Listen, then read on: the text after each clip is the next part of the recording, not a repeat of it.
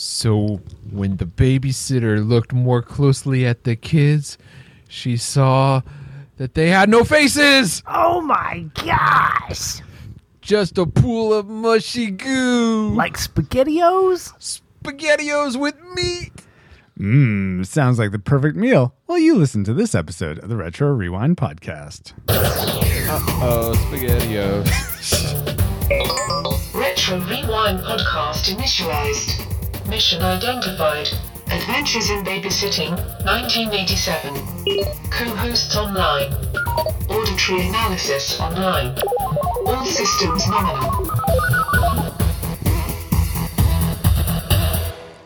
Welcome to the Retro Rewind podcast, where we rewind back to movies and video games from 15 or more years ago so that we can let you know whether they're still worth revisiting today. You can find the show notes for this episode at retrorewindpodcast.com/97. There you can leave a comment on the episode. You can find links to subscribe to the podcast in iTunes and Stitcher Radio. And you can also find links to support the podcast in Patreon and PayPal. Speaking of which, for this episode, our reflux capacitor was given a tune-up by Odin's son himself, thanks to our patrons, Brian Keating, Deborah Powers, Jared Holzhauer, Chris Cowan, and a secret patron as well. Thank you all so much for your support. And if you are not one of our patrons, consider supporting us so that we can get to our first goal of having all our web hosting and media hosting covered by you, our awesome patrons. You may be wondering who I am, though. Who are you? My name is Francisco Ruiz. I'm a dad designer, and I'm disappointed with Daryl's drivel. But I predicted that Adventures in Babysitting would be a nostalgic movie. And I am joined, as always, by my good friend, co-host. I think he babysat at one point. Yeah. Paul, the Master Interrupter Powers. Hi, Paul. Many times. Not as many times I interrupt, but... That'd be you would have time for nothing else but babysitting if that were the case. Yeah. Paul, my trivial question for you is: Sarah's love of Marvel Comics mirrors director Chris Columbus's, who wanted to be a comic book artist for Marvel at one point, but decided against it because it's an isolating existence, and he preferred to work with people.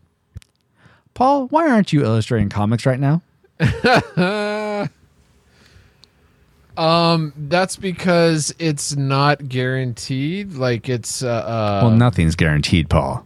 Well, no, but it's a very unstable career as far as being paid consistently and paying bills consistently. Usually the top level people get paid more consistently. Sure. And it's just a lot to I guess worry about. So understandable. It scared me. That part scared me off. Gotcha. But that was my goal for the longest time. And that's what your degree's in, right? Illustration? Yeah, in drawing itself. Yeah. Specifically, I was doing that to draw comics. Yeah.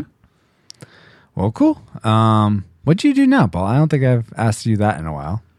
I work in the healthcare industry for health insurance. Well, thanks for keeping me healthy, maybe? Yeah. You're welcome, everybody. Oh, wow. And Paul, what was your prediction for Adventures in Babysitting? I also predicted nostalgic for this movie. Okay, interesting. And this time we are joined, not once again, but we have another new guest host we'd like to welcome to the show. He's the co-host of the Feelin' Film podcast. We'd like to welcome Patrick Hicks to the show. Hi, Patrick. Hey, what's up, everybody? What's up with you? I think he's recording a podcast with us. Well,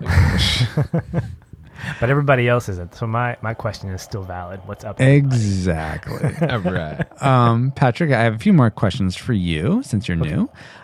First off, what do you do for a living, and what is your favorite movie genre? I am an e-learning developer. I basically work in designing online education, particularly for the military clientele. So I get to make stuff look pretty for the boys and girls in camouflage. So when they learn how to fly a plane, hopefully they get the best information that looks the best and communicates the best. Oh, sweet. Interesting. Yeah. Very nice. And my favorite movie genre is probably sci-fi. And sometimes it gets lumped into fantasy, but it's strictly more on the sci-fi side. In fact, I'm less inclined to be a fantasy guy. I'm more into the cerebral kind of Deus Machina type stuff, kind of questioning humanity mixed in with like your Star Trek type philosophy, that kind of stuff. So, nice. Yeah. Anything related to sci-fi, I'm down with. Nice. All right. And my trivial question for you, Patrick, is thus. Right before shooting a scene in which the group runs through a dirty, trash-filled alley, the Toronto Sanitation Department came by and cleaned it up. So the crew had to dig through local dumpsters for more trash. Patrick, have you ever had to dig through the trash for something you lost? Or accidentally threw away, I should say. Let me think. I want to say I lost my class ring in the garbage. I was taking out the trash. Didn't realize that it had fallen off until like midnight that night. And I was like, the trash is going out the next day. So I had to sneak out of the house and kind of just crumple through with my flashlight. And I eventually found it. It wasn't too far in. But good.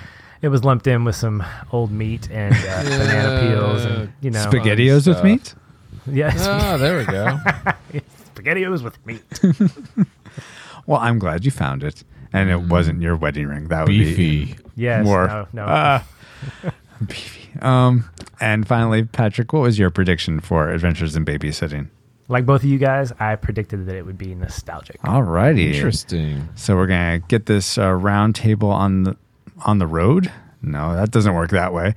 But it's rolling, since it's a round table, can you get it rolling? You'd think you would, but I seems... like that analogy, but maybe not.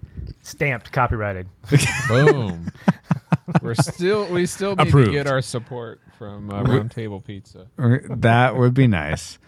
But before we talk about this movie and whether it turned out to be nostalgic or not, Paul, will you please enter the chorus for Alice? Sure, Alice. Let's have a roundtable discussion on Adventures of Babysitting, and then come back for some games and feedbacks and announcements. And new tubes as well. Well, that's part of the games, no? We can make that into a game, no? Okay. What's your new tube? Here's 20 questions. No! Alert. Target located. Spoilers incoming. Engaging retro rewind reactor.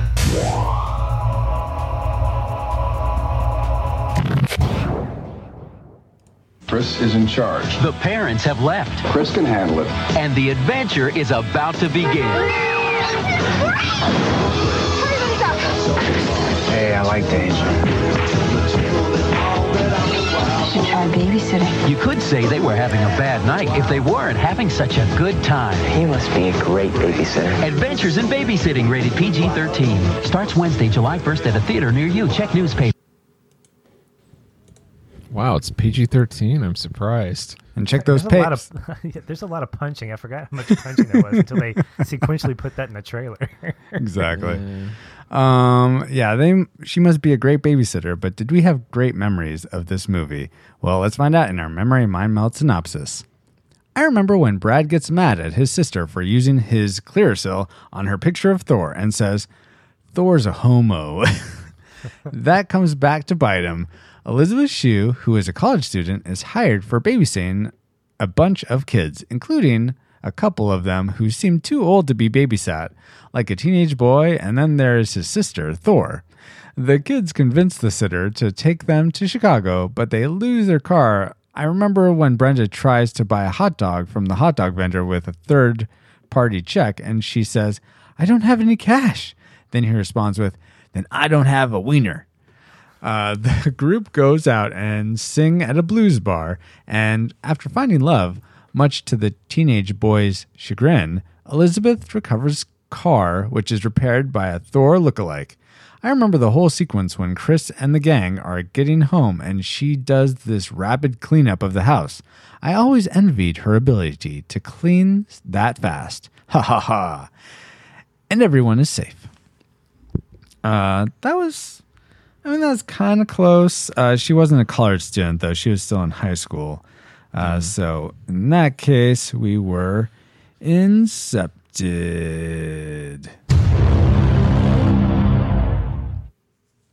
Yeah. But not technically completely right. But Paul, what were the technicals behind the production of this film? All right. Adventures in Babysitting runs 145 minutes, and it came out as a TV movie on June 17th, 2016. It was directed by John Schultz and stars a bunch of Disney tweens that you probably... Okay, I don't know if you've seen I think we're talking... I have not seen it. It did not look at all appealing to me.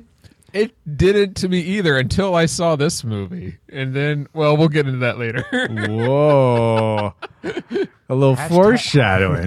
Hashtag AIB, real AIB right there. That's what I'm going to do. Oh, there you go. Tweets. Nice. Hashtag real AIB. Adventures in Babysitting. Oh, you want to talk about the 1987 version? Preferably. Right? That's the one I'm prepped for. All right. That's rated PG-13. It runs 142 minutes, came out in July 3rd of 1987. So it's a 4th of July movie. Oh, nice. It's directed by Chris Columbus and stars Elizabeth Shue, Mia Bruton, Keith Coogan, Anthony Rapp. There's even a little Vincent D'Onofrio. I don't think that's... Oh, well, Vincent... It's anyway. D'Onofrio. D'Onofrio? Oh, there's no N. D''ONO Frio. D'Onofrio. There's probably the letter N in there instead of the apostrophe, like in Feeling Film, or a G. It's probably a G. Maybe. Instead of the apostrophe. Let's move on. Continue, right. Paul. Any other people in this movie that we should know about?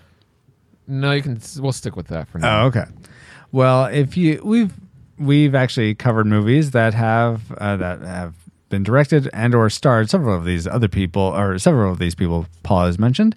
For instance, Chris Columbus also directed Home Alone, which we covered back in retrorewindpodcast.com/71.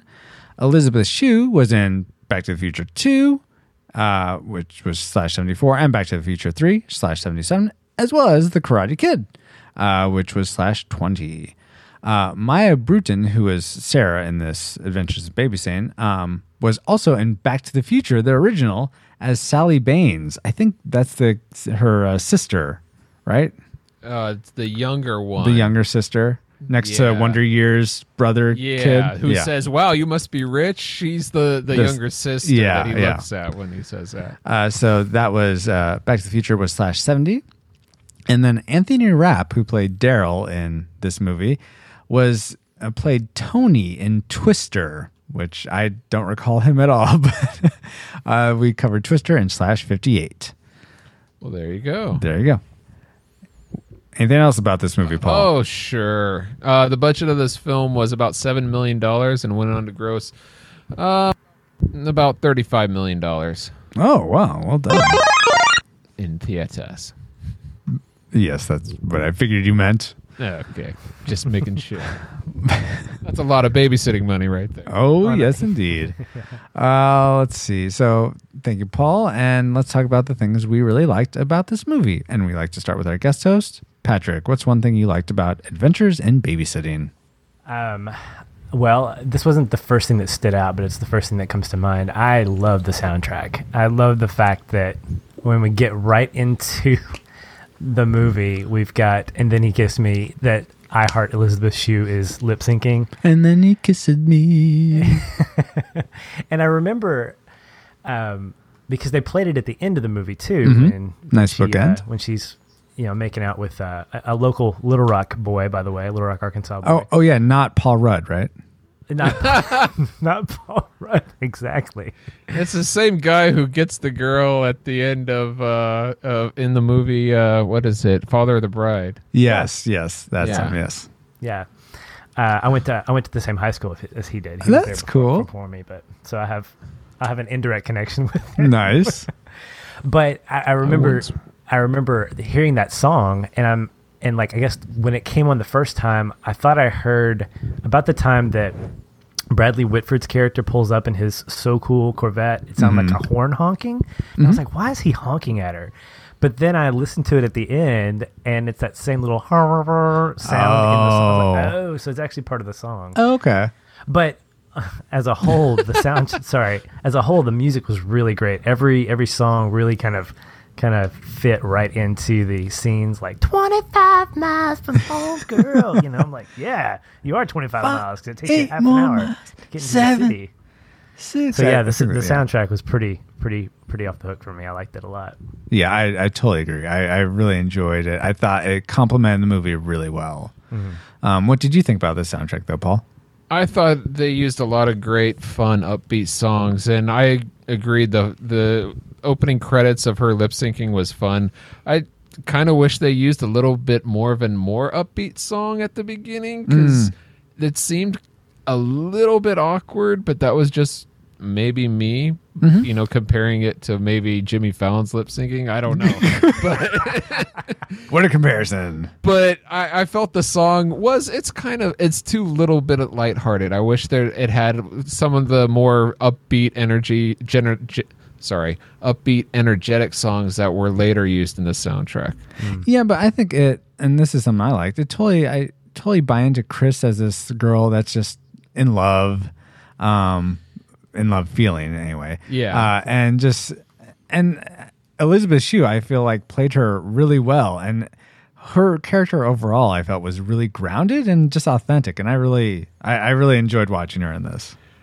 Yeah, that opening scene really established a likability for her, especially when you pair it with Jerk Whitford, Mike, coming in and saying, I got to cancel. Which, by the way, why not give her a call? Why do you go all the way over to her house to keep her going, to keep leading her on because he wants her as a side girl? Okay. Yeah, so, you got to keep all the plates spinning. I like to hit him with the plate. But yeah, I thought that opening scene did that. Just Patrick, don't sink to his level. Let Paul do that. Let Paul do that. Paul, what's something specifically you liked about the movie? I thought it was great that My Pet Monster had a little cameo in the background. Oh yeah, I noticed that. I thought that was really cute. So all you My Pet Monster fans, it's there for a few seconds. In Sarah's room, right? I believe so. Yeah. Yeah, as she's drawing all the Thor paraphernalia. Yeah. Right. Yeah. One of these things is not like the other. Let's go back to you, Patrick. What's something else you liked? I really liked the I guess you could call it the eccentricness of several of the characters. Okay. I thought so I'm looking at these two parents and I'm hearing lines come out of their mouth like, we'll be home by 1. As a parent myself, I'm going, okay, what parent with a teenage boy and an adolescent girl can go out with that kind of energy till like 1 a.m.? Good point. 80s parents, I guess. Okay, I guess so. 80s parents who are going to a cocaine party. He went there, folks. You were thinking it. But just the one of my favorite characters was the main quote bad guy from the auto shop because really yeah, take the Brady Bunch upstairs. He was creepy. He reminded me of that Johnny Depp movie. What was where he played the gangster? Black Mass. Okay. So it's about a real life gangster, Public Enemy, and he reminded me very much of that. So he creeped me out, which I guess is a good job. I'll have to save me talking about him for a little bit later, but okay. But in general, most of the characters were a little bit over the top, and I think that's kind of what added to it was just everything in the movie felt completely implausible, but it felt so connected. Like I loved how all the little pieces, I think I counted like 8 different individual events that took place and how they connected to each other. Like this could never happen on a, but it did. And I can believe that. I can believe it. You got into a car with the guy stealing it. Yeah. After being picked up by a tow truck guy who's going to go shoot his wife's lover, whatever. Yeah. And enough time had passed for me since I had seen this last that things felt very fresh and I didn't know what was going to happen next. I mean, I sort of knew the main beats, but from like scene to scene, I didn't really recall how they were going to get out of any whatever hole they were in. So that definitely was fun. This was the second time I've seen it, and the first time I saw it was about 10 years ago. So okay. It was all very fresh for me as well. Mm-hmm. Was there something that smelled fresh for you, Paul? I'll tell you what was probably the most authentic thing in the whole movie was the expressions on the people's faces when they were in the jazz bar when they were before they started singing and everyone's just staring at them. Yeah, I was like, wow, what in the world are you doing here? Yes, that was spot on. Indeed.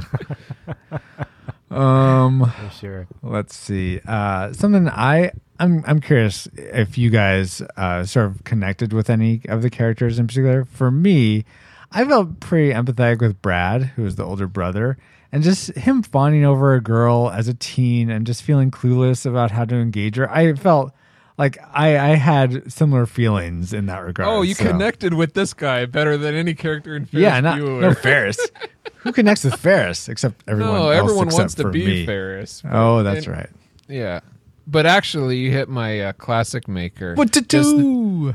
Just the character. I thought they did a really good job of handling that character and his like I guess his arc, the way and how it ends with him closing the blinds at the end. Like, all right, I'm gonna let her make out. Like accepting that it's And even though he gets the girl in every movie, apparently, if you watch Father of the Bride.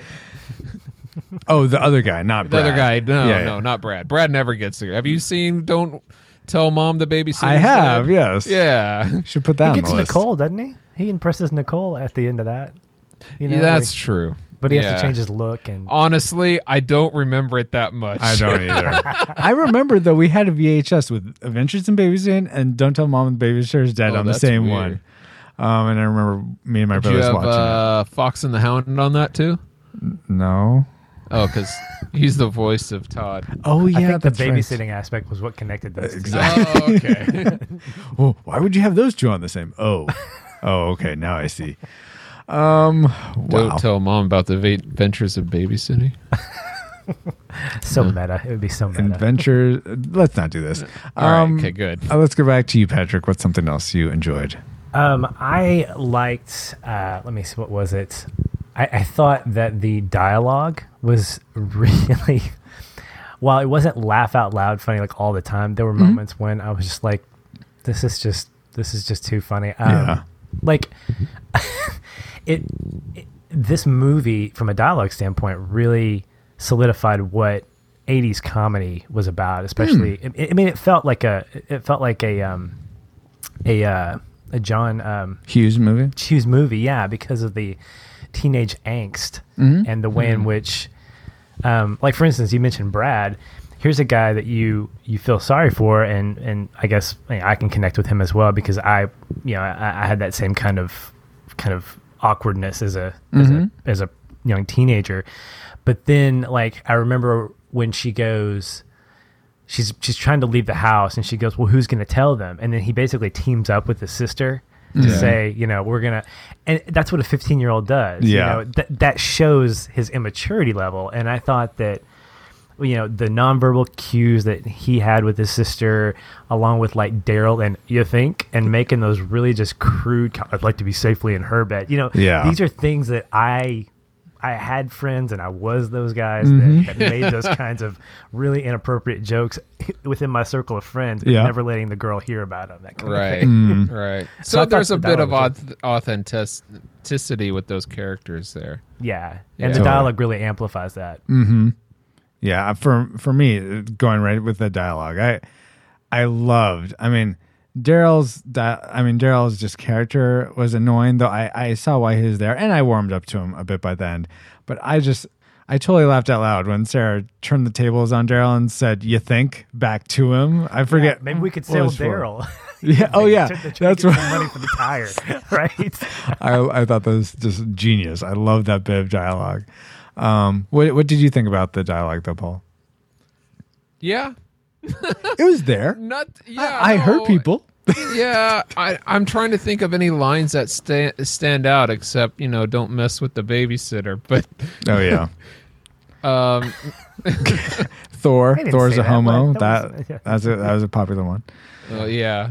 One thing I do want to go back to. You mentioned how this felt like a John Hughes movie, and something after you said that, it made me think. Well, so we covered very recently Ferris Bueller's Day Off and The Breakfast Club, and something in those movies that we've discussed in those podcasts. We'd love for you to go back and listen, but just to summarize a little tidbit was that it seemed like John Hughes amplified how teens were the smartest and adults were super dumb.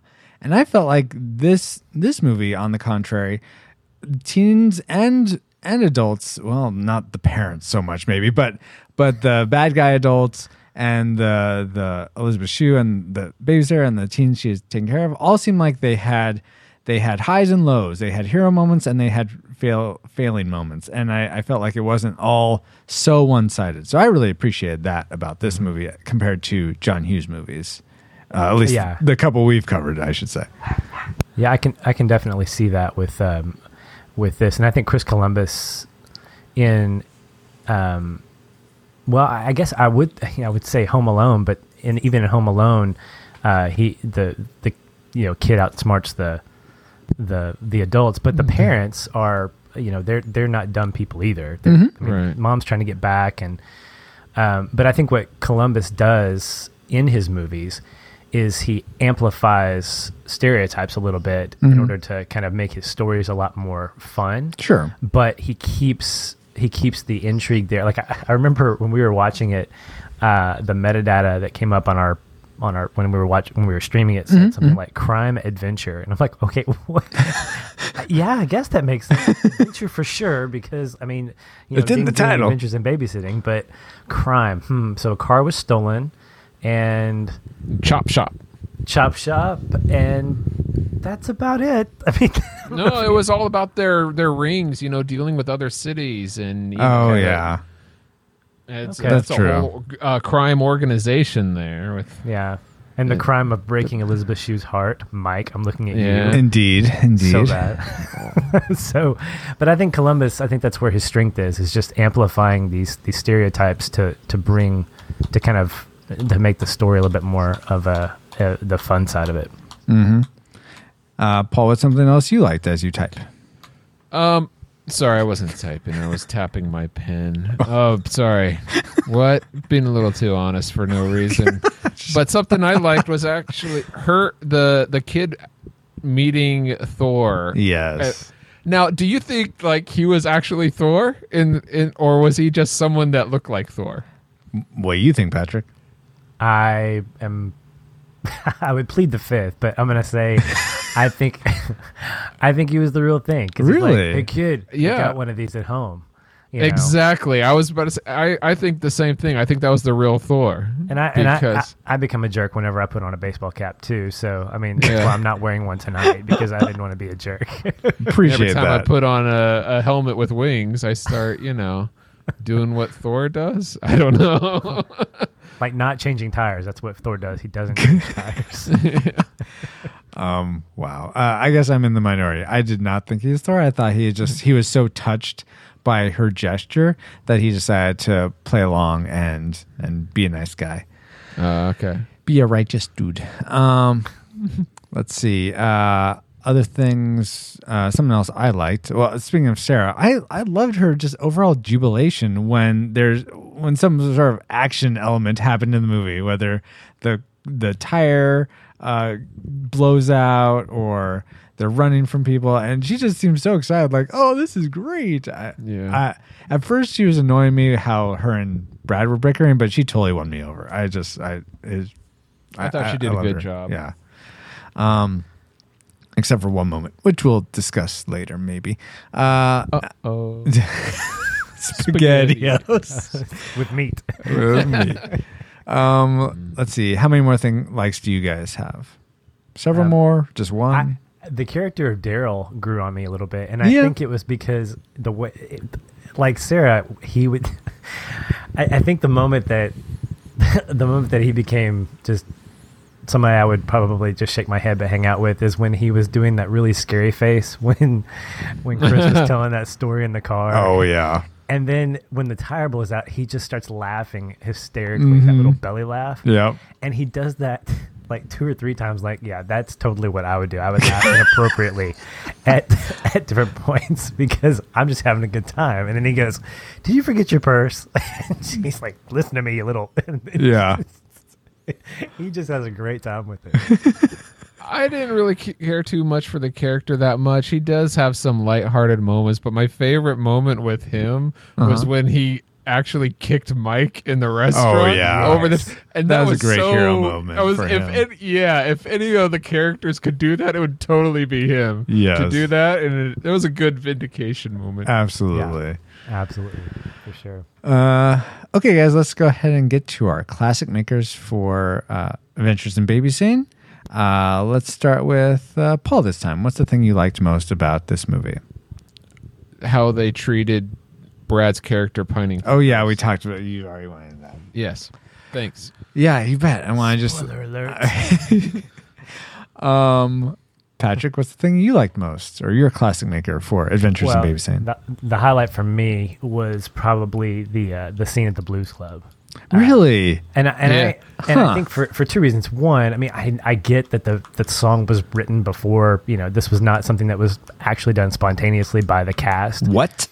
But sorry, did I spoil that? No, that's this isn't a documentary. Oh my goodness! But the scene itself is you could tell there were so many moments that it looked like the actors were just having so much fun with this song.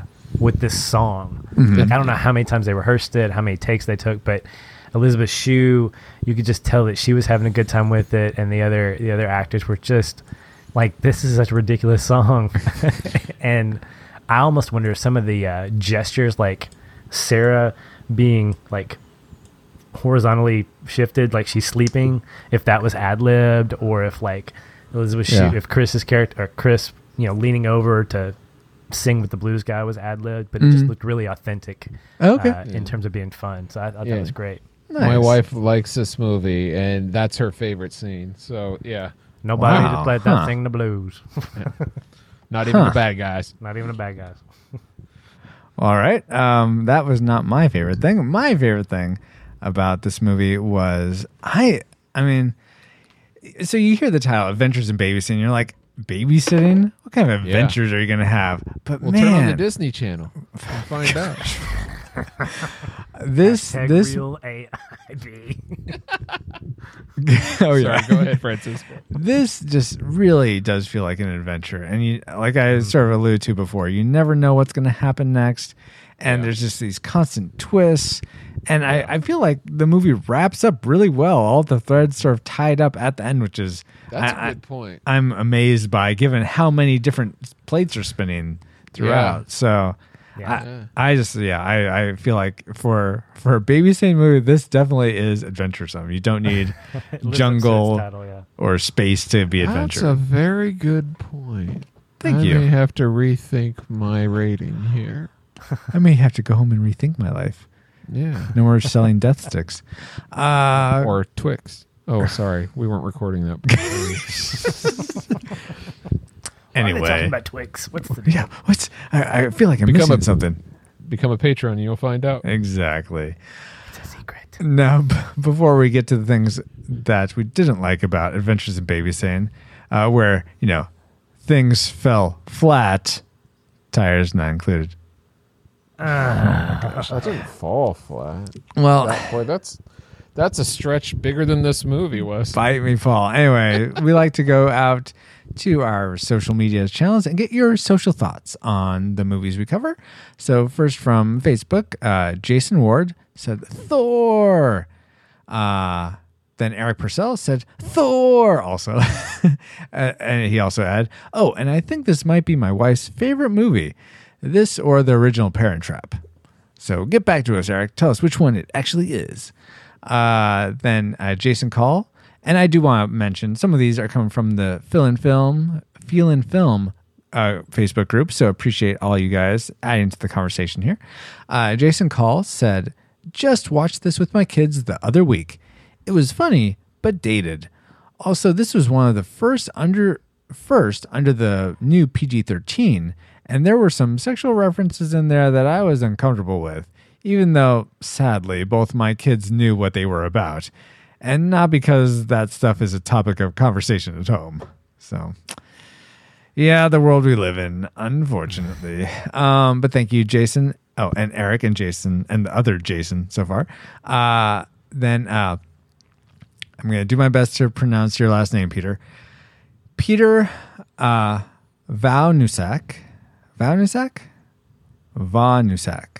All right. Okay. Peter gets it. Yeah.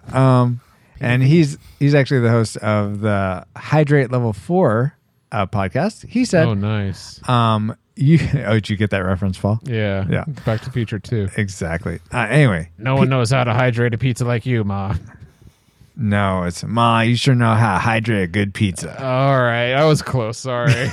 But the word good is not in that line, so I'm going to correct both of you guys. Oh, my gosh. Wow. Anyway, Peter, let's get to Peter's comment. You don't F with the babysitter. Indeed. Thank you, Peter.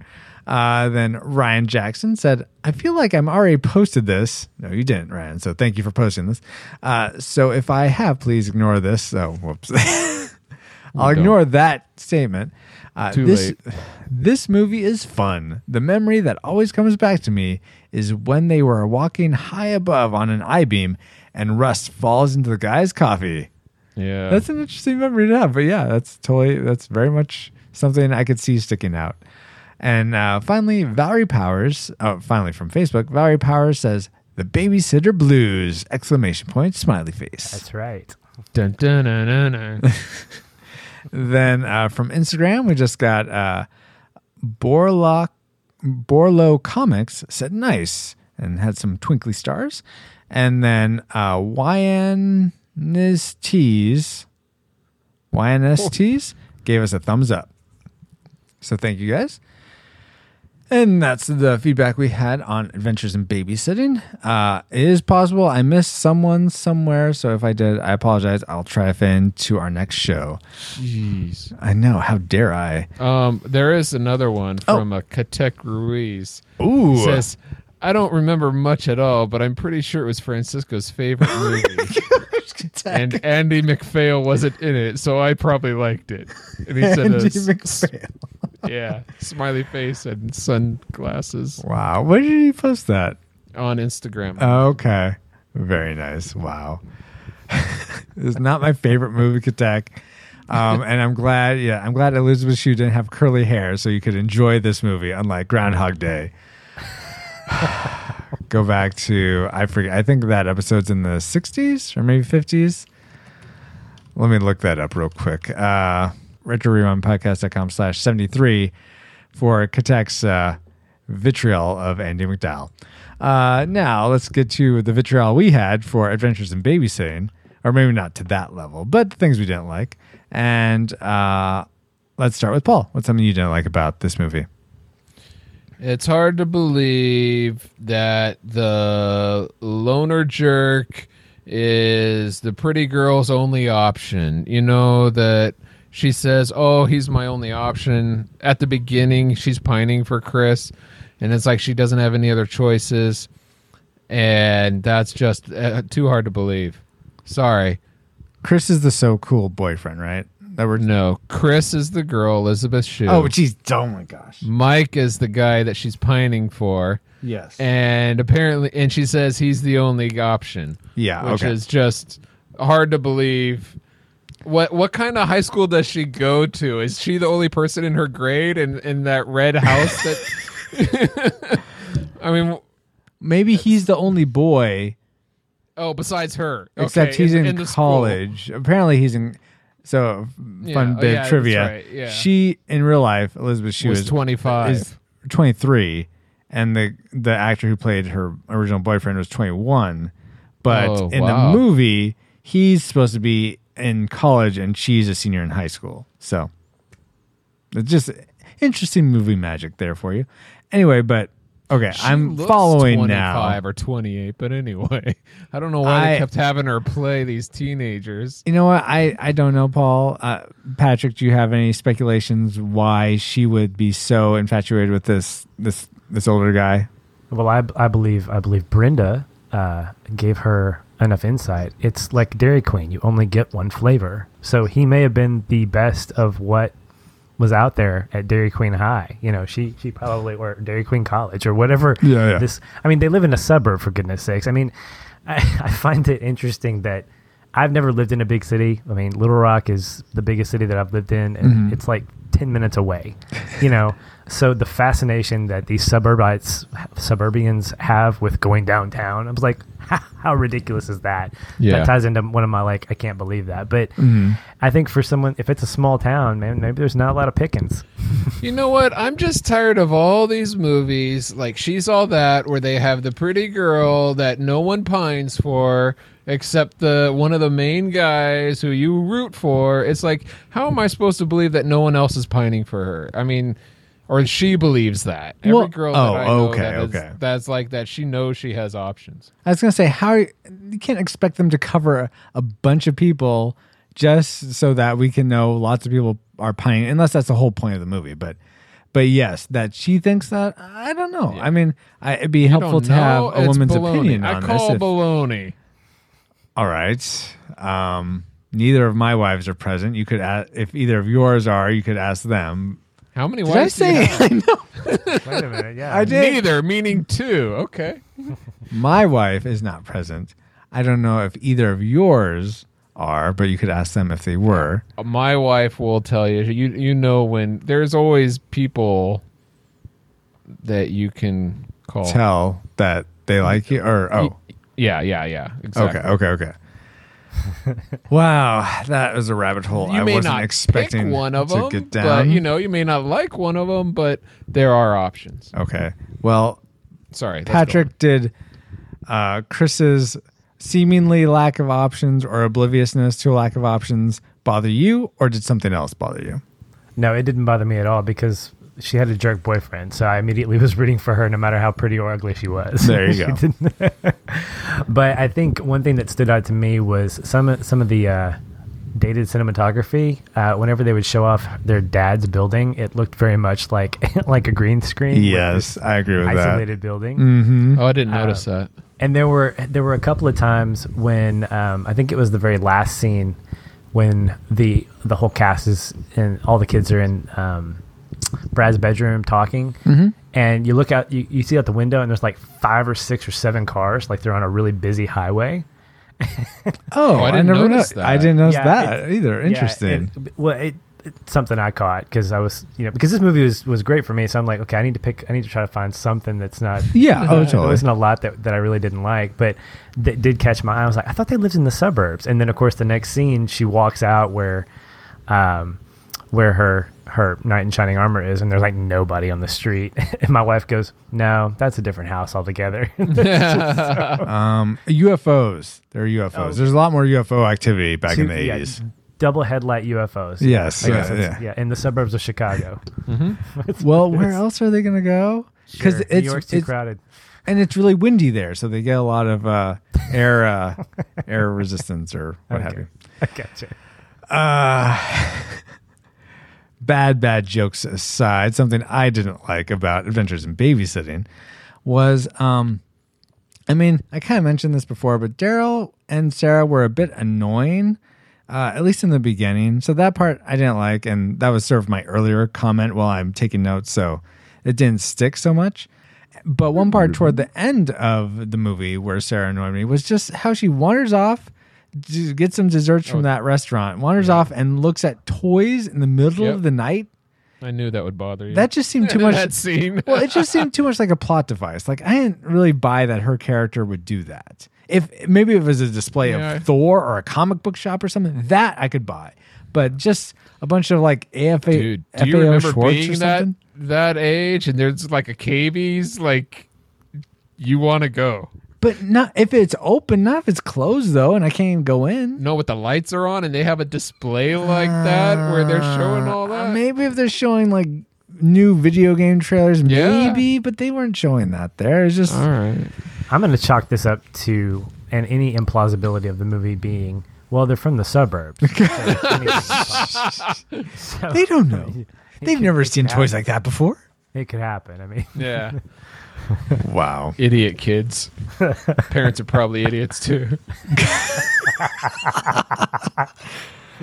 I was not expecting so many BTTF references in this episode, but I love them. Let's see. Let's go back to Patrick. What's something else you didn't like? I thought that the what was it that I was thinking about? Oh, so there's this one moment. It actually is intertwined with my classic maker.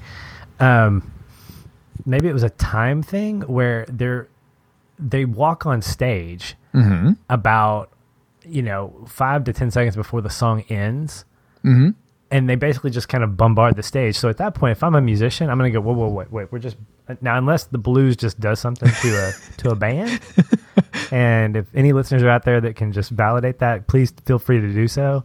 But if I'm in a band, I'm like, well, I'm stopped. I'm going, wait, what are you doing here? Instead of just waiting for it to end, they go, nobody leaves a place without singing the blues. Now it worked perfectly. It was great. Sure. But I'm thinking that's not really plausible. If a bunch of kids who are not, who don't really, don't fit in here, come walking onto a stage, I'm probably not going to finish my song. Maybe it's the mood of the band. Every band's different in the mood. Okay. They're from the suburbs. Yeah, exactly.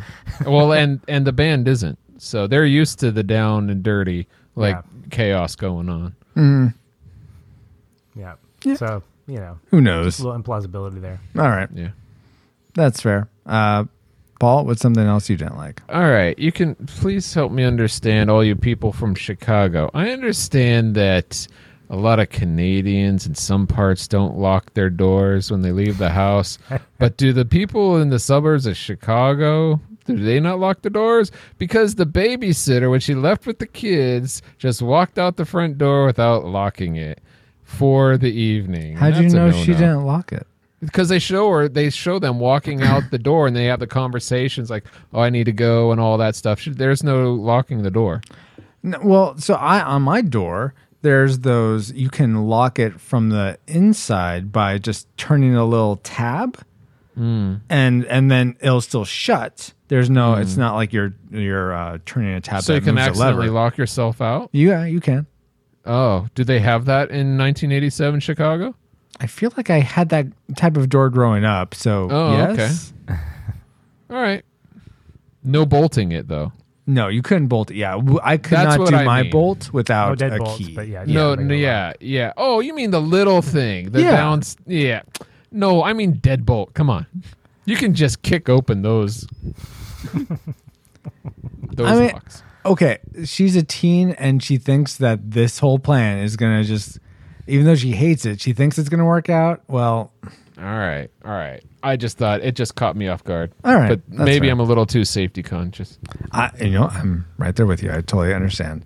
I'm curious, did that throw you at all, Patrick, or just from the suburbs? Else notice? No, just like nobody noticed the line of cars outside the suburb of the house. But no, it didn't. I think one. This was funny. My wife and I were watching this, and we wanted to see the credits, see who else was in it. And I'm gonna give a thumbs down to the whoever decided to create the casting of the names. Names like characters who were credited as being drunk at party, black gang leader, passenger. And these are pretty tragic. These were close to my tragic maker. Wow. There was one guy who was cast as huge guy, and one guy who was cast as fat man. All right. So just to distinguish, I'm gonna blame the writer David Simpkins on this. Blame well put. Yeah. There were others that were classified or that were cast as uncredited, and I was like, dude, I wish these other guys, they were probably wishing they were uncredited too. It's like, I played huge guy in Adventures in Babysitting. Dude, nice. You did? I played fat man. I can't believe we didn't know each other. Come on, guys, have a little bit more respect for your cast. Well, Patrick, what you don't understand is there's a limited number of names, and they have like 5 they already characters they have to cover. So you can't.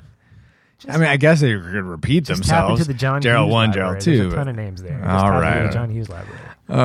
Ferris. You can just start throwing in some like Easter eggs. Ferris and Cameron and Buffy the Vampire. No, wait, no. Wow. Wait. I'm curious.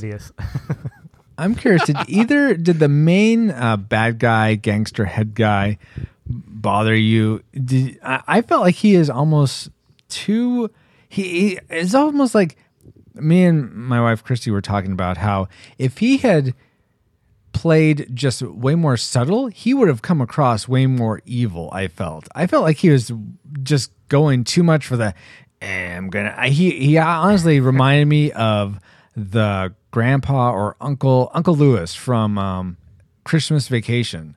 Okay, that's how his voice just reminded me of that. So it just seemed comedic and not threatening. Hey, Griswold. Yeah. Why don't you go in there and get my stogie? Exactly. Okay? Yeah. Okay. So I felt like if he was just more like, like I said, subtle, he would have come off much more menacing. But did you guys feel that way at all, or you liked how he was? That actor portrayed he was him? menacing, but only because I saw Black Mass and it reminded me of that character. Okay. No, I'm with you. I'm with you, Francisco. I think he comes across as a little bit over the top, and that can be a good or a bad thing. Mm-hmm. But he reminded me of the uncle mashed up with Agent Smith from The Matrix. Oh yeah, I could see that. And so when I saw him, I'm waiting for him to go, Mr. Anderson, take the Brady Bunch and go find the blue pill, whatever. Yeah.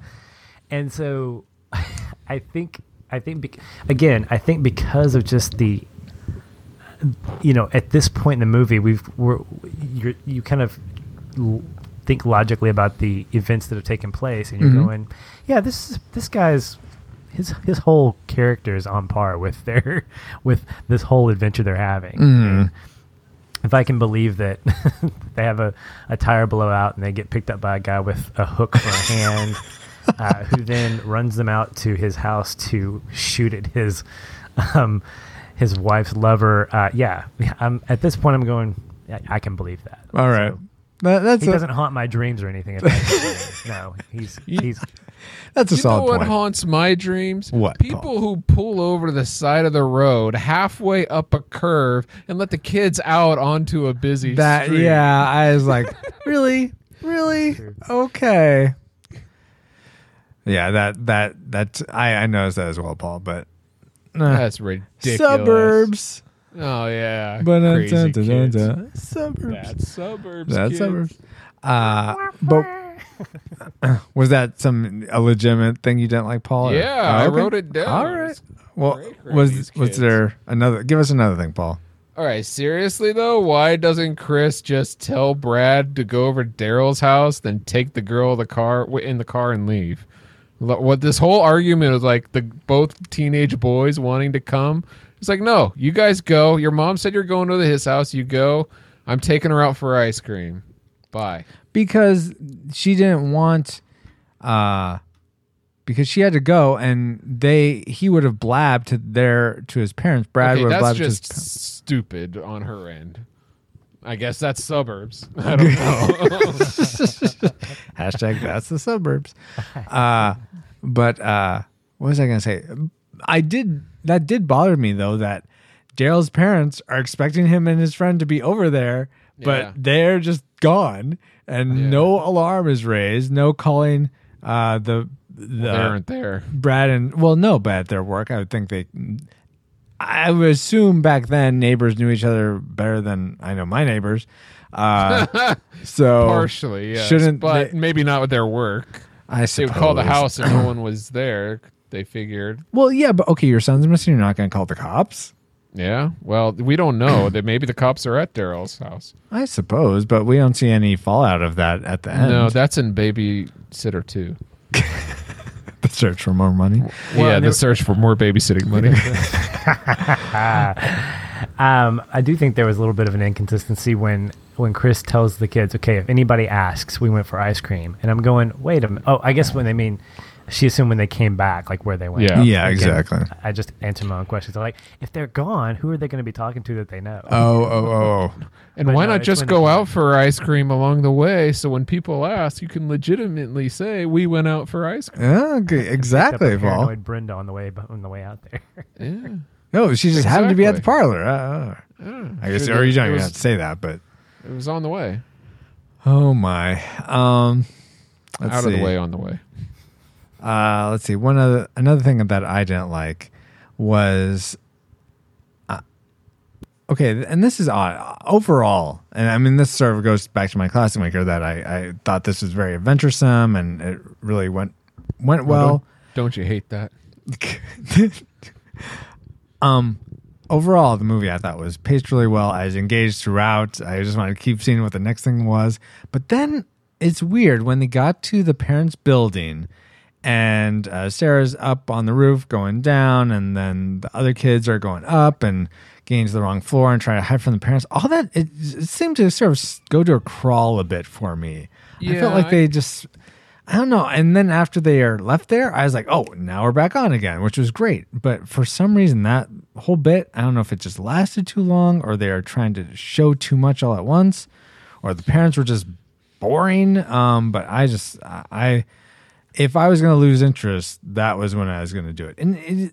Which is odd because that's the time where there's the most peril because Sarah's outside, out the window, gonna fall down, and I felt very tense whenever they went to her. But otherwise, it's just like because they're '80s adult cocaine parties. You don't understand. You don't relate.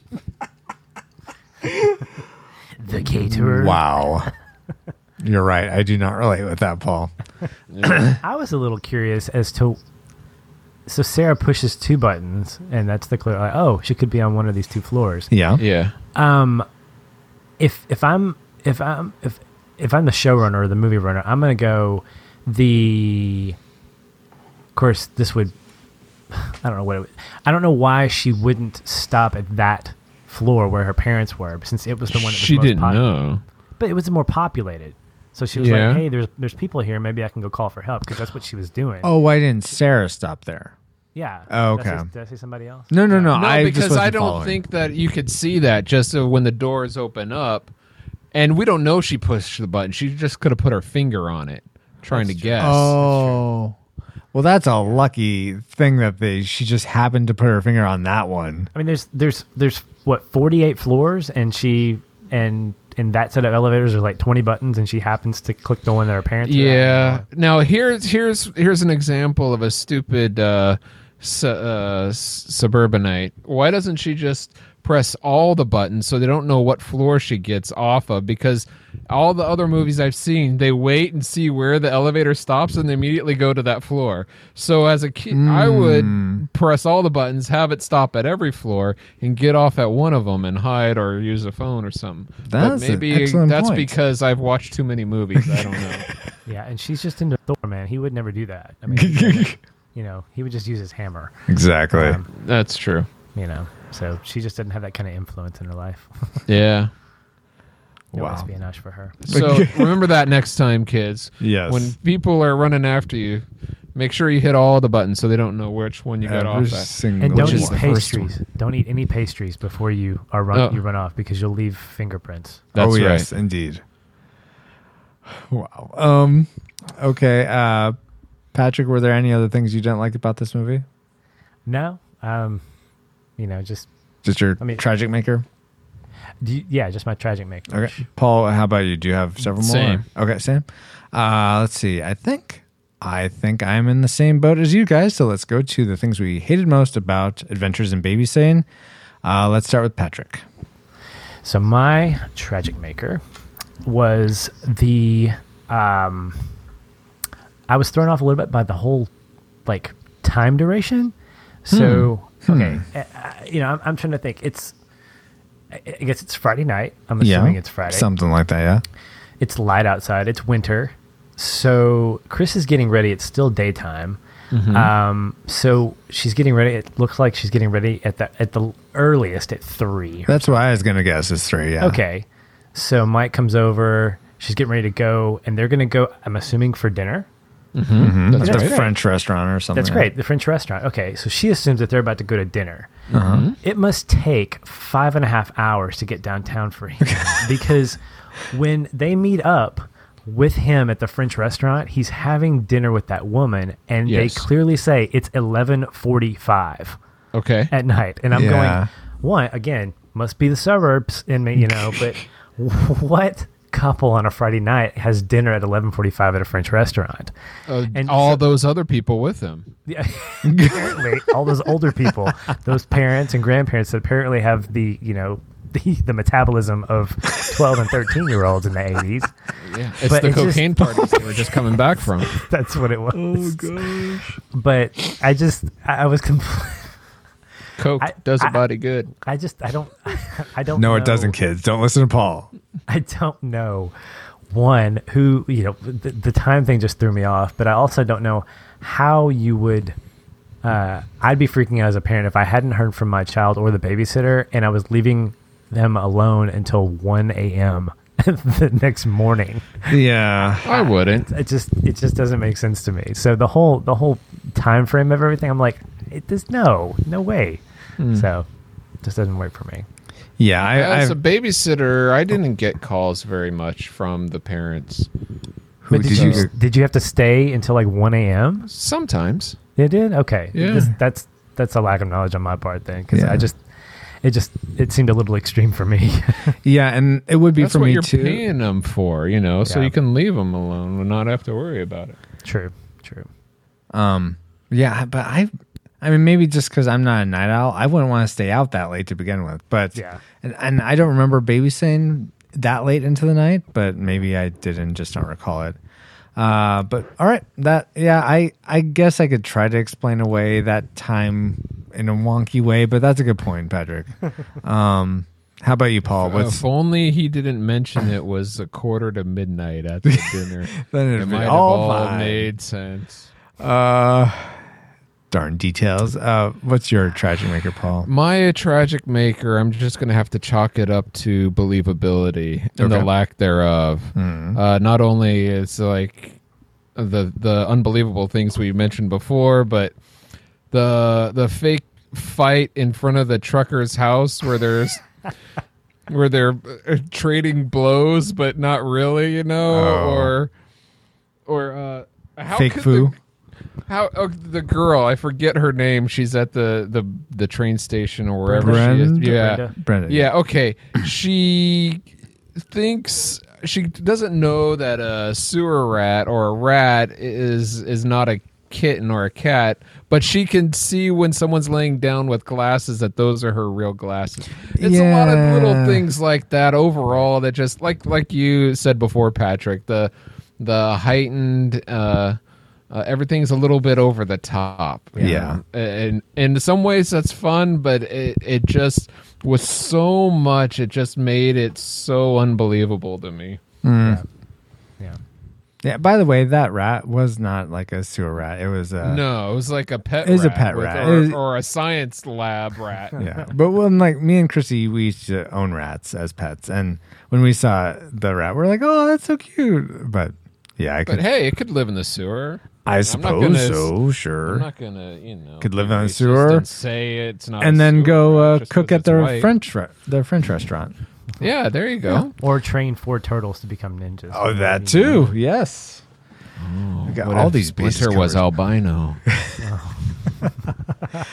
out of my house. Oh my. So the thing I hated most about Adventures in Babysitting was the thing I think, Patrick, I think this was your classic maker actually, but the Blues Club was so unbelievable. You're talking about unbelievability, Paul. Okay, after the they Blues were singing, oh yes. My gosh. But before they were singing, that was believable.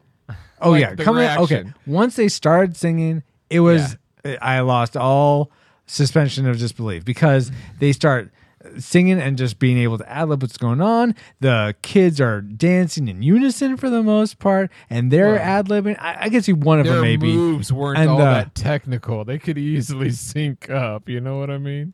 Right. It's just swinging back and forth. Baby. it seemed way too out there for me. The crowd reactions I felt were authentic, but yeah, that pulled me out of the movie, and I did not like it. You know why? Because it's so hard. These babysitting these guys. She's got the babysitting. Baby. Now you guys are giving me the blues. But with that, I did like the line, and Brenda's probably dead, which is they are at this point. Yeah, but they don't know who Brenda is. Oh, that's a good point. Well, no. But let me go back. I'm going to defend that and say that the main blues guy said, and the girl is probably dead. Like, he didn't say Brenda. Oh. Daryl said, and Brenda's probably dead, according to IMDb quotes. Yeah, he did. And he knew who Brenda was, though, right? I don't think so. No, I meant the audience didn't know who Brenda was. Chris said, I got this call from Brenda, and I went to pick her up earlier. Oh, then I guess I missed it. Okay. So they're really paying attention. Sorry, I wasn't listening to the lyrics that clearly because I was just drawn out like, wow, this would not happen like this. But okay. You know what? I guess weirder things have happened. Yeah. I mean, as this movie has demonstrated, weirder things have happened. Yeah, you could try to pay for a hot dog with a third-party check. Sign it over twice. Which is a funny moment. It's not. That is, yes. But now that we've entered all our targeting information into the firing computer, Alice, do you have a firing solution for us? Firing solution complete. Rating salvo at the ready. On your mark. Do we rate Adventures in Babysitting a classic? We'd recommend anyone go out and see this, whether they've seen it before or not. I'd also be curious if any of you who've seen the Disney one would recommend this over the other, if you do rate it a classic.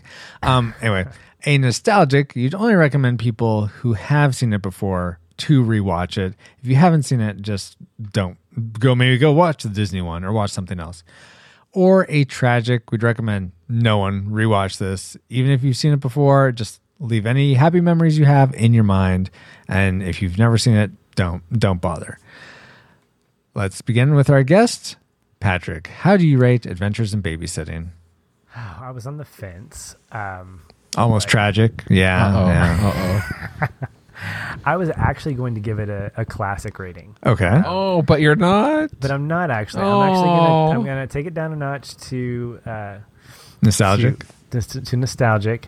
And I'm going to say this. It's because of listening to a previous episode of the Retro Rewind. Really? Of the Three Amigos and the explanations of why it's a classic. I was like, yeah, that definitely didn't, those reasons definitely don't hit in this place for me. So I'm going to go with nostalgic. I mean, it's still way up there. It's like on the verge of being classic for me. Yeah. But it's still in the nostalgic range because there was enough about it that I was like, oh my gosh, I don't know if people could take this seriously.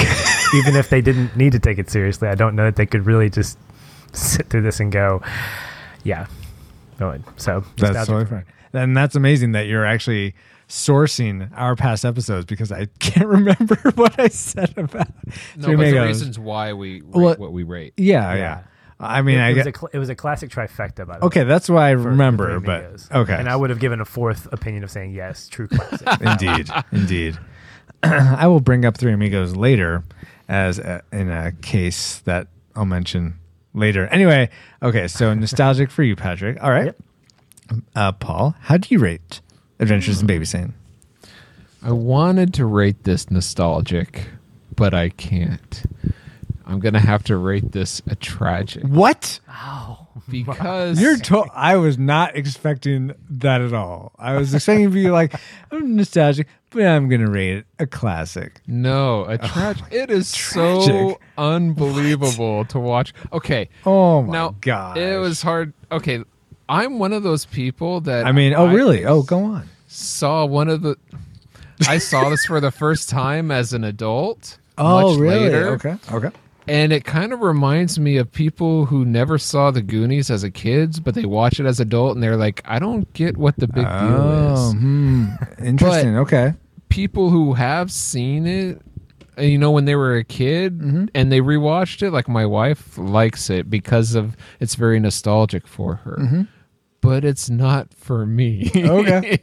So, I mean, I'd rather watch other things. I mean, if you have fond memories of this, it probably doesn't hold up as well as your memories do. So I would recommend watching something else. Okay. So what we talked about earlier, Dan, shift your opinion at all my good points. Well, all your good one points. of them, I think. But no, it helped, but no. Helped make it less tragic. It helped make it more of a harder decision. Okay, well, I like that. Okay, so we have a nostalgic, a tragic, and as you could probably tell from my reaction, I would rate Adventures in Babysitting a classic. I really enjoyed this movie. And Katek was right. It is your favorite movie. It's not my favorite movie. I enjoyed it way more than I thought. I literally had nostalgic expectations for it, and we all did. And to some, it met those expectations. For you, Paul, it did not. For me, it surpassed. And I mean, except for that one scene I mentioned with the blues scene, and also where it slowed down a little bit at the tower. I was invested throughout. I really loved following Elizabeth Shue, his character as Chris, and it enjoyable. I would let my kids watch it when they're a little older. I was taken back by the F words. I'm like, I don't remember F words in this movie, but okay. 2 bombs in a row. Yeah. So definitely when they're older, I would let them watch it. And I don't know if they would enjoy it or not. It's kind of odd not having like things like cell phones and modern amenities, but hey. It's a period piece. I suppose.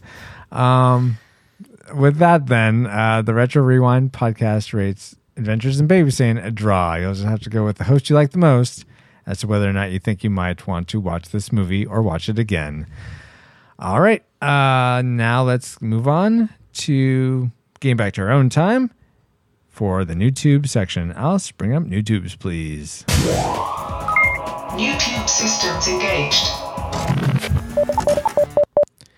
All right. What is new on our tubes? Whether it's a new movie, a new comic book, a new regular book, a new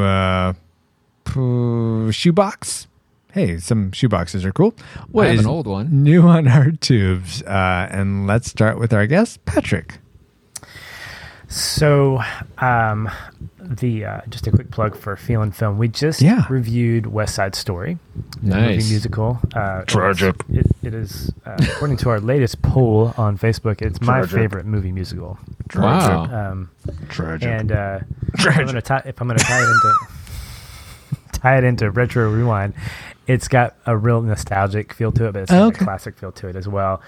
So I picked up a book this week, and I'm trying to see if I can find the copyright. It's obviously it was written back in 2011, and it's called Something's Coming, Something Good: West Side Story and the American Imagination.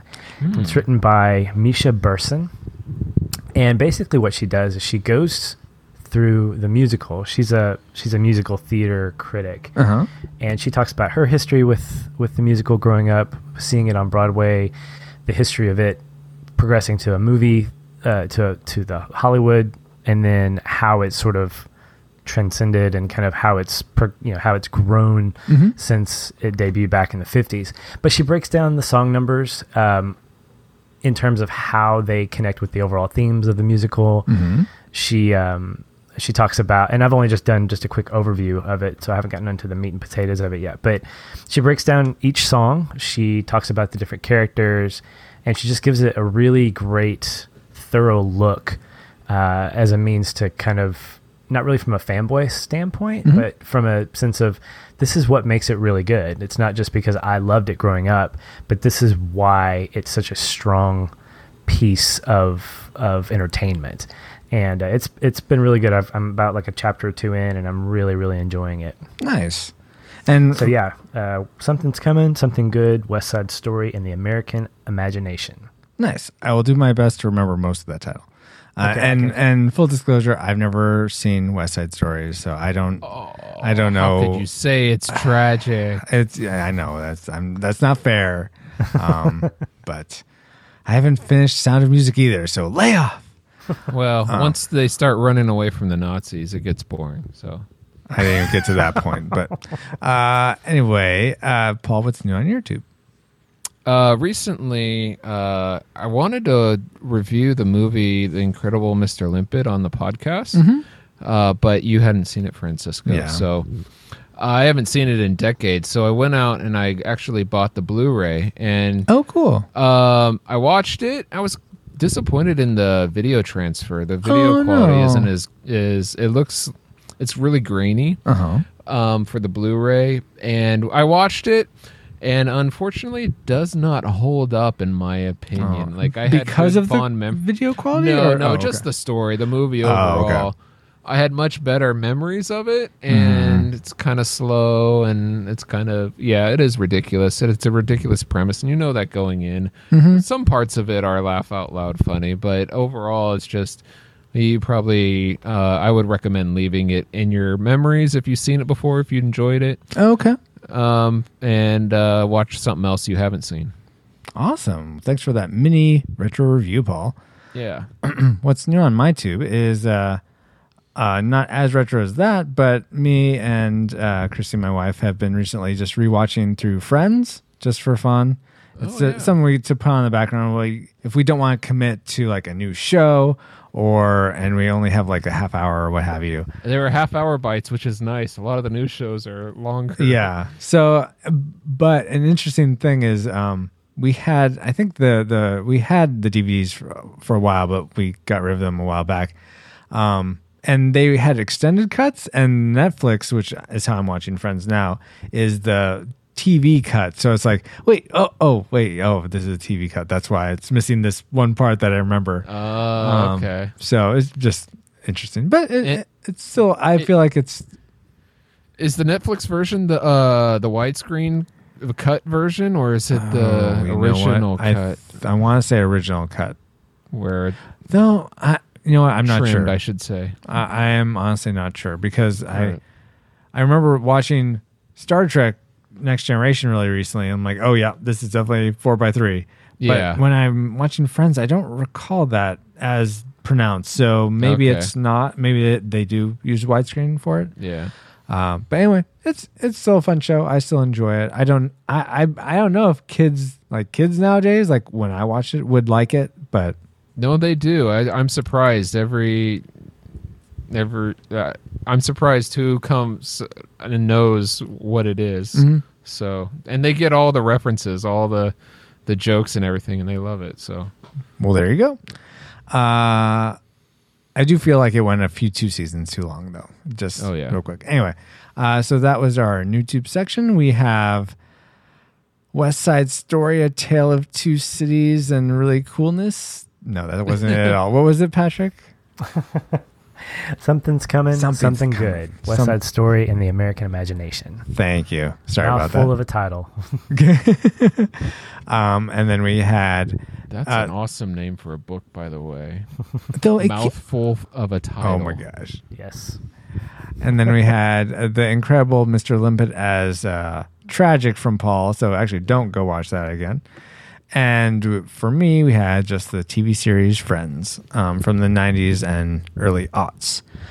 Now let's get to our 1.21 Game Watts section. We're going to be playing the movie actor game, which, as a refresher, one of us will play 3 rounds. I'll start, but I'll say I'll name 2 movie actors. Excuse me, and you have to name the movie they're in. Then whoever gets that will pair the last actor mentioned with another actor, and the other 2 have to guess that movie.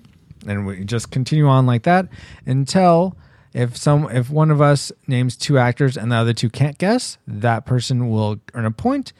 If you guess a pair, and so let's say I guess, okay, those 2 were in the Apple Dumpling Gang, and then I can't think of someone else to pair with Don Knotts, then I lose a point. Make sense? Yes. Cool. Now, go ahead. No cheating, right? No cheating, no IMDb's, no Google's, no internets, except for this Hangout right now for getting these. We can use the Hangout. All right. When you start, we'll each take a turn starting. Start with like a softball. So easy. Yeah. For me, and just say your name. Actually, never mind. Just say the movie if you know it. Yeah. Okay. Michael J. Fox and Christopher Lloyd. Back to the Future. All right. Go ahead, Paul. With Christopher Lloyd. Yes, with Christopher Lloyd. Christopher Lloyd and Leonard Nimoy. Oh, Star Trek 3. Yes. The Search for Spock? Is that one? Okay. The Search for More Spock. Leonard Nimoy and Chris Pine. Star Trek. Oh, go for it, Patrick. Yeah. Chris Pine and Jeff Bridges. Ooh. Chris Pine and Jeff Bridges. Jeff Bridges and Chris Pine. I don't think it's any of the Star Treks.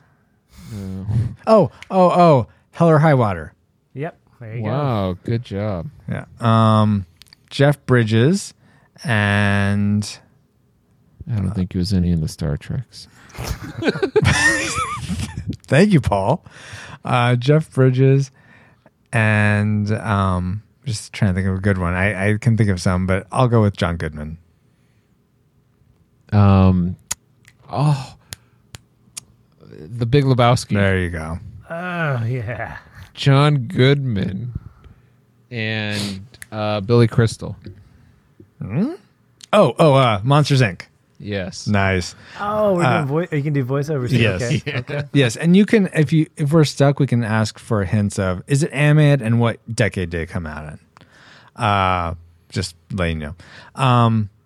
Okay, Billy Crystal and Meg Ryan. It's not What About Bob. When Harry Met Sally. Yes. What about Bob?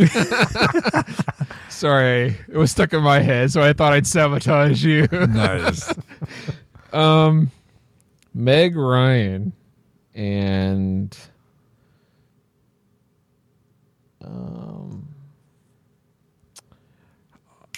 Matt Damon. Oh, Courage Under Fire. Yes. Matt Damon and Alan Rickman. Dogma. Gosh. Alan Rickman and Ray Fiennes. Oh, Harry Potter and the Goblet of Fire. No. Okay, fine. Is that one? I don't know if he's in that one. If Ray Yeah. Fiennes is in that one. Yeah. Half-Blood Prince. Whatever. No, he's in the Goblet. Okay. Just briefly. Ray. Dang it, Ray Fiennes. Oh wait, Ray Fiennes. Harry Potter. No. Ray Fiennes and Val Kilmer. Would that be Pretty sure this is right. Tombstone? No. No. Is it Willow? No. Heat. No. Just name all your Yeah. all your Top Gun. No. The Saint. No. I'm genius. I'm just making sure that I got this right. Just If you so I'm don't, not. do you lose a point? I will lose. Okay, I do get this. I did get this right. I remember this okay. correctly. Okay. You guys have not named any of them yet, or you have not named it yet, and I am disappointed in you guys. Really. Didn't he play the little guy in Willow, Ray Fiennes? No, that was Warwick Davis. You really want that to be Warwick Davis. You guys can ask for hints, you know. All right. Is it animated? It is animated. What the? Is this No, it's not. Quest Snap. for Camelot? No. You got the right studio though. No, wait. Do you? I don't know. Fox? No. Is it that space movie? Earth? No. No. Oh, Titan AE. You guys can just that's give Matt up and give me the Damon. point. That's fine too. That's fine. Yeah, that's going on too. This game is too long. Is it 3D animated or is it Anastasia? No. Ferngully? No. Did you guys give That's up? a good guess. That is a good guess, but no. No, we're just shooting from the hip. Yeah. And missing completely. Yeah. I'll give each of you one more guess. Okay. Is it 3D animated? No, it's not 3D. Well, maybe some parts are, but mainly no. And it's not Disney, and we have not named it. Is it Pixar? Which No. is Disney. I'm not giving any other hints unless you want a decade. Who else is in it? What's the first letter of the first word? Okay, you guys, that's enough. All right. It was the Prince of Egypt. Oh, of course. Oh. What a great movie. Yeah, indeed. Okay, so 1 point. That was for me. not the same. That was DreamWorks that made that. Did I? Oh, what's it? I'm sorry. Did I say the wrong one? Wrong. They studio? did not. They did not create Quest for Camelot. Oh, okay. Let's see. Patrick, how about you go next? Start us off. Let's do Kevin Costner and James Earl Jones. Oh no. Oh, Field of Dreams. There you go. I what, Paul? Oh, was gonna say that. Okay. So James Earl Jones and Jonathan Taylor Thomas. Oh, Lion King. Good luck with that, Paul. Jonathan Taylor Thomas and Chevy Chase. What? And I'm looking this up to make sure I'm right. European Vacation? No. Vacation? No. Fletch? No. No, I'm just naming Chevy Chase movies. Yeah, and I'm trying to make sure that they're not in any other movie together. Then. Oh, okay. Is it animated? It is not, but that's a good. What that's a good what guess. decade is it from? 90s. 90s. Okay. Oh, Memoirs of an Invisible Man. No. Oh, okay. Home Improvement, the movie. Almost. Not quite. What other Chevy Chase movies were there? Three Amigos. No. Man, did you check that this is an actual pairing? Yeah. Okay. I thought you were going to say it, Francisco, but you didn't. I don't know. I give up. I give up too. When you said man, that's the first word. It's Man of the House. It's a Disney movie from the 90s. Didn't do well. Chevy Chase is in that? Yeah. Oh, all right. I thought for some reason I honestly thought Tim Allen was in that. No, you're thinking Welcome to the Jungle. But is that with Jonathan Taylor is it with Jonathan Taylor Thomas? I thought it was another kid. It doesn't matter. Anyway. It is another kid. Okay. Don't worry about looking it up, Paul. You get a point. Oh yeah. So now it's your turn to start. Yeah. All right. Will we have to go to a tiebreaker? No. Tim Allen and Tom Hanks. Toy Story. There you go. Yes. Good job. This could be anything coming up. Oh my gosh. Yeah, for real.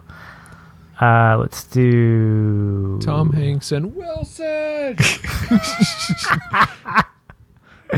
What movie was that? No.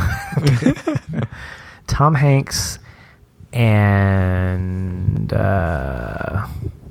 hang on. Oh, what is it? Tom Hanks. Man, I'm stumped, so I'm gonna have to I win. No, I'm sure he is trying to think of someone that would stump us. I know. Like if I do Tom Hanks and Meg Ryan. Yeah. You've got mail. I mean, just any of them. There's like 5 of them. But I was trying to think of one. So at least it passes the ball. yeah. So I'll go with Tom Hanks and okay, I'll just softball it. Tom Hanks and Meg Ryan. So you got mail. You've got mail. Okay. All right, Meg Ryan. Again with Meg Ryan. Here we go. Meg Ryan and Rosie O'Donnell. Sleepless in Seattle. Yes. Rosie O'Donnell and Madonna. A League of Their Own. Oh, nice. Good job. I don't know a lot of stuff with Madonna in it. I can only think of 2 movies, but yeah, me too. Truth or Dare? No. Madonna and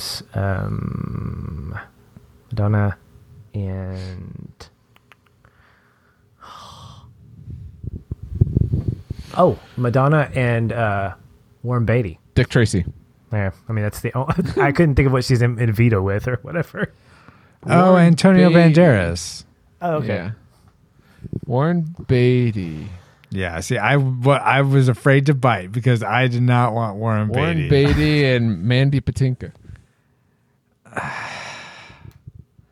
Criminal Minds. The Princess Bride 2? No. I only know Mandy Patinkin from Princess Bride and Criminal Minds. Dang it. I don't want Paul to win.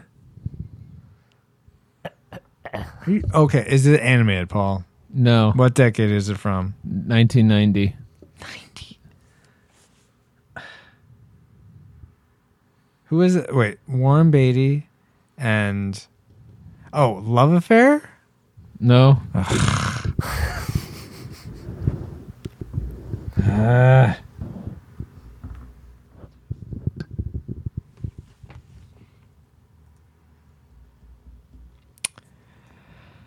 I'm stumped.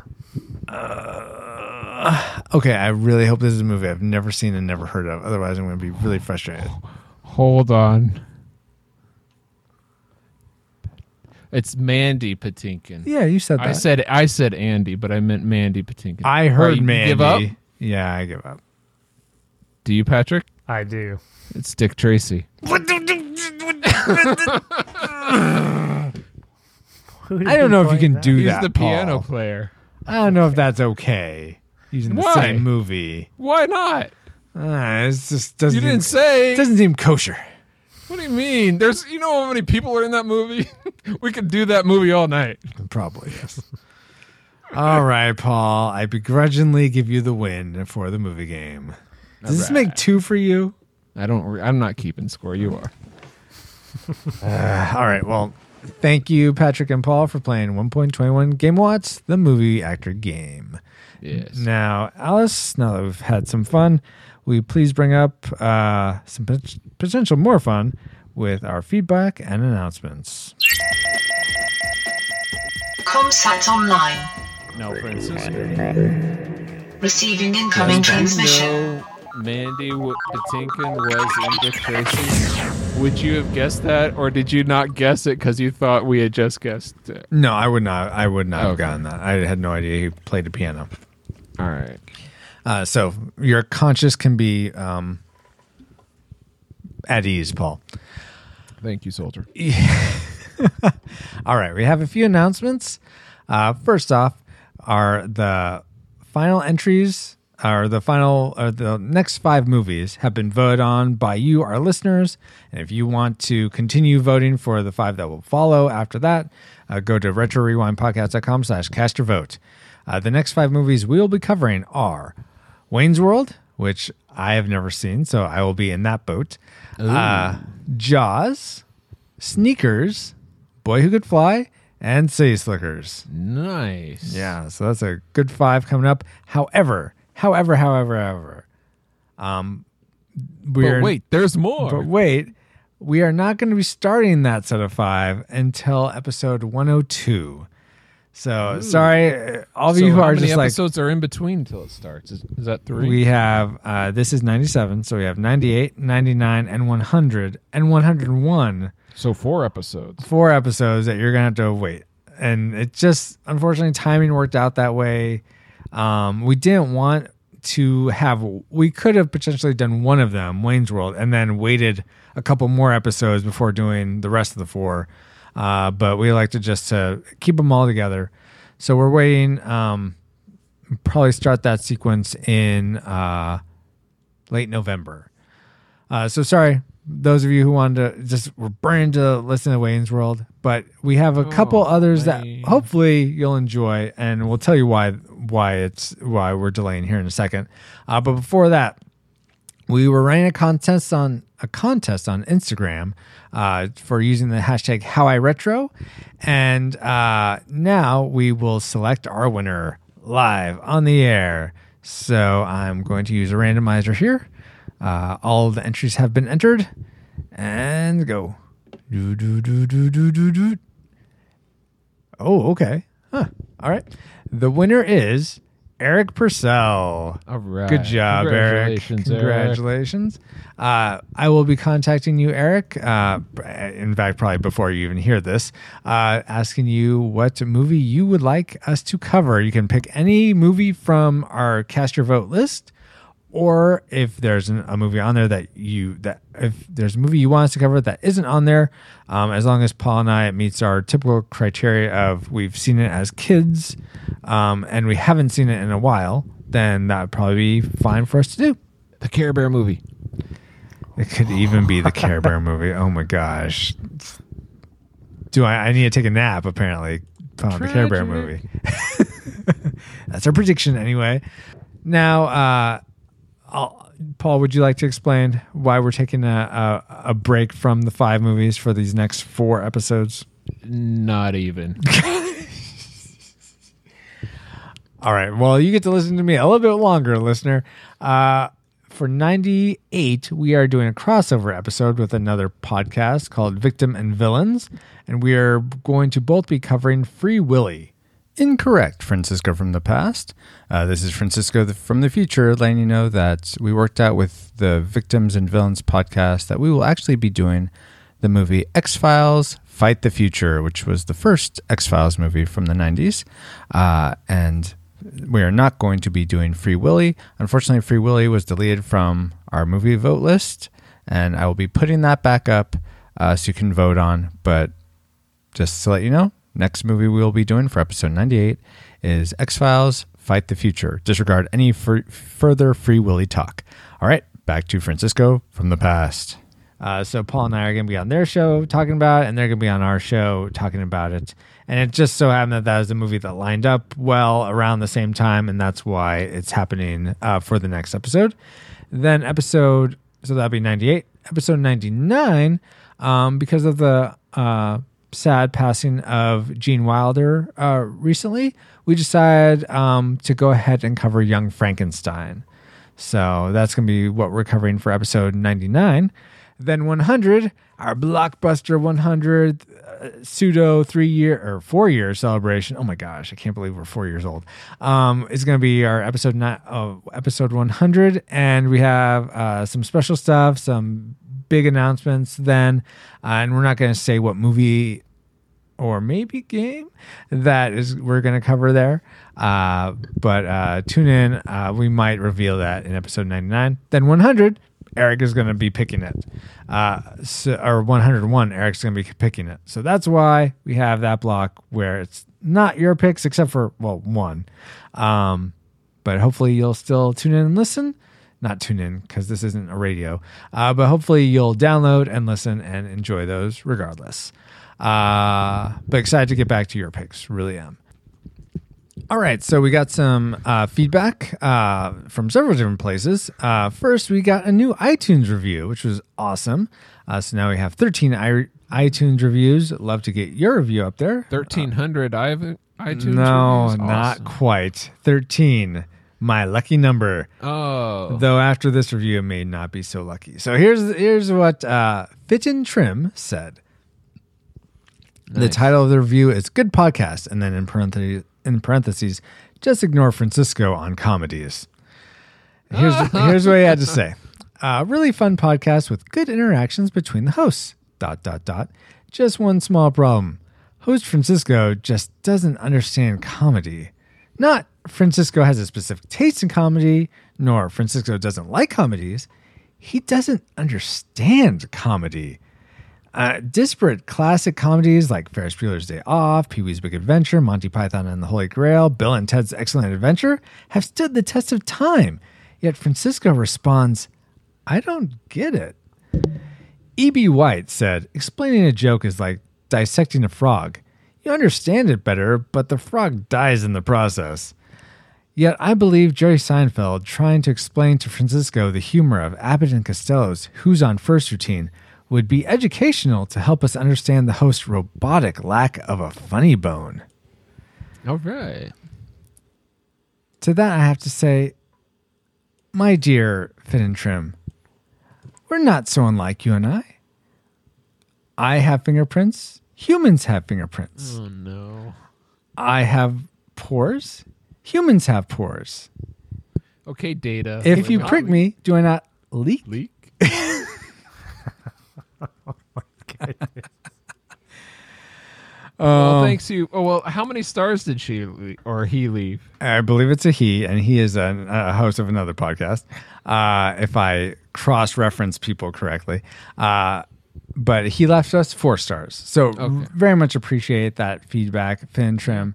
In my defense, we've already discussed Three Amigos. I rate a classic. I feel like I get Three Amigos and comedies. I certainly do not get all comedies. I do have a taste for some comedies, though. But you're like in Adventures in Babysitting. Sure. I don't think everyone would rate that. I think there's like just comedies, then maybe not. Though Major Payne, I think, is just a comedy, and I really enjoy that. So anyway, I'm not going to defend myself anymore. You are certainly entitled to have that opinion of my tastes, Fit and Trim. But I'm going to move on now. And thank you for the review. Then let's see. We got... if you go to retrorewindpodcast.com/contact, you can send us, there's a form there to send us essentially an email. But Nicole Loftus said, I love your show. Can you do this as a request for me? And she listed several movies, including both Carrie's, the 70s and the 2013 version, 78's Grease, Ever After, A Cinderella Story, Hook, Crybaby, Romeo plus Juliet, which I believe is the Baz Luhrmann version, Phantom of the Opera, Leo. 2004, and then she said, "Please and thank you sincerely, Nicole." So Nicole, the ones that were made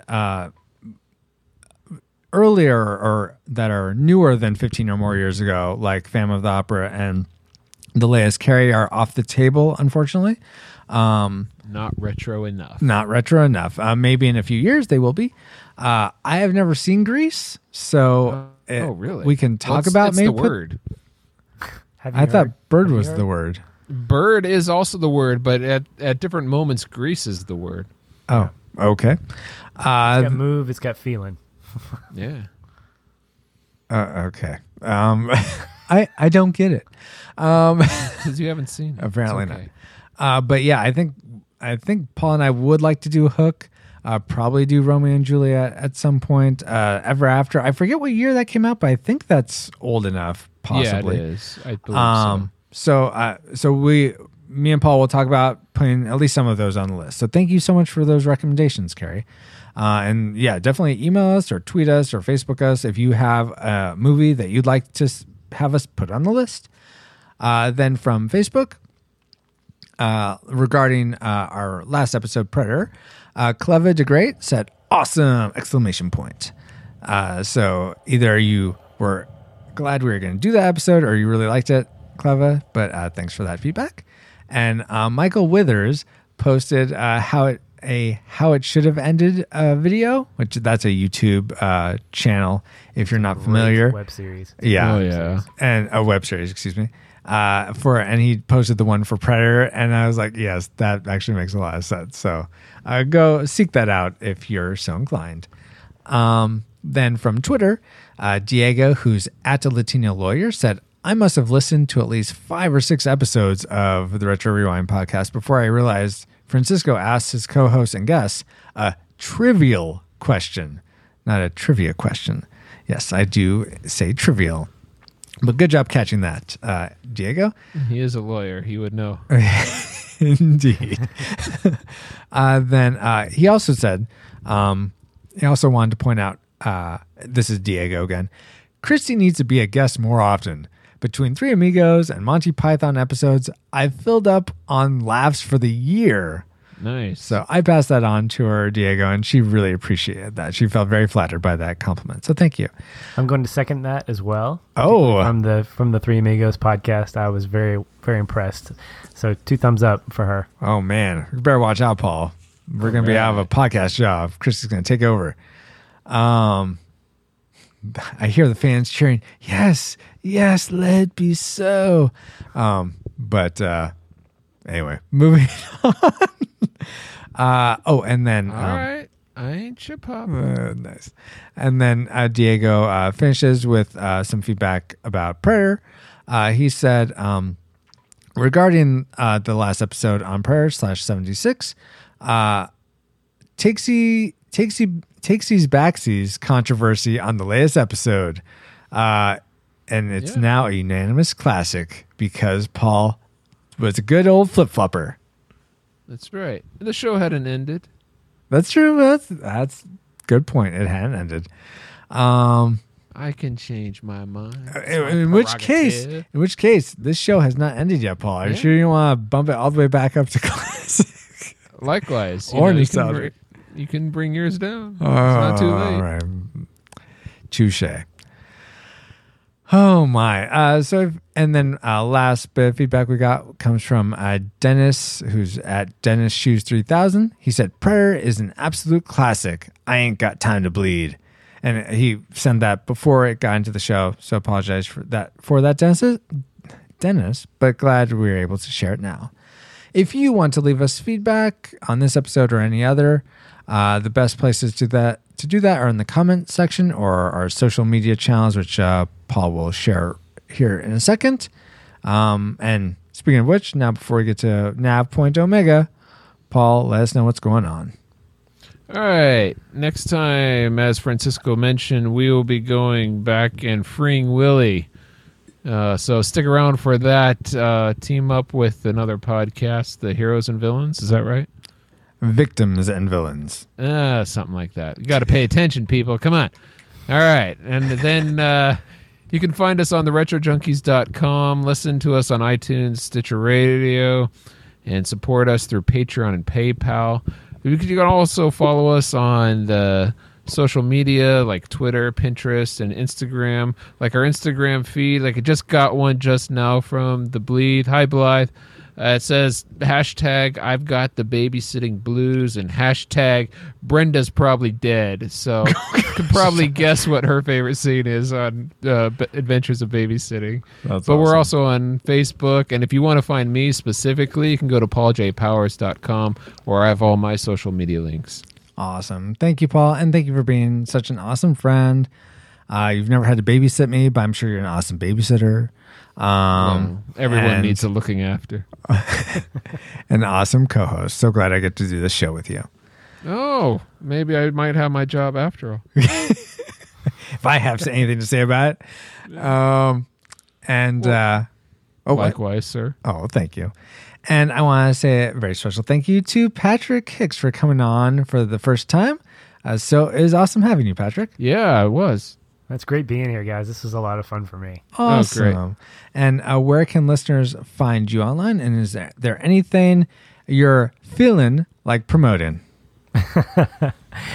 Well, if you guys are interested in checking out a podcast that really hits the high notes of film and the emotional takeaways, you can check us out. We're feelinfilm.com, FEELIN, FILM.com.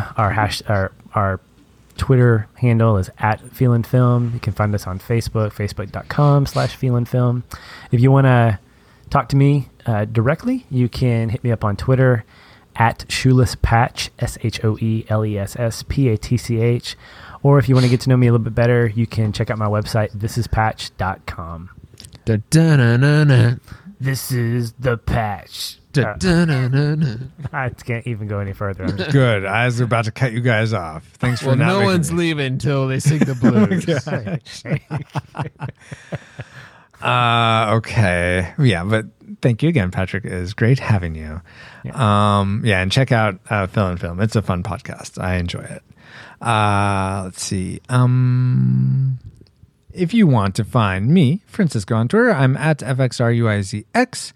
And I want to promote my services as a web and graphic designer. Check out my portfolio at fxrdesign.com.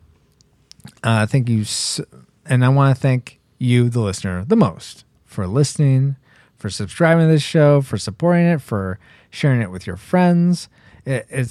I've been saying it lately, but it's great having this community of other people that enjoy these old films and video games and just enjoy listening to me and Paul talk about it. It seems like I mean, we're not big names or anything, but it's so awesome getting to share our memories, share your memories. I'm a big name, or at least I like to think so. I have a bigger name than you, Paul. Oh, that's true. So there's pretty big names. But we appreciate every time you listen to one of our episodes, and we pray that they bring a smile to your day, especially if you're having a hard day. But like a Pokemon trainer, we gotta catch y'all later on the next episode of the Retro Rewind podcast. As I bring my soundboard back up.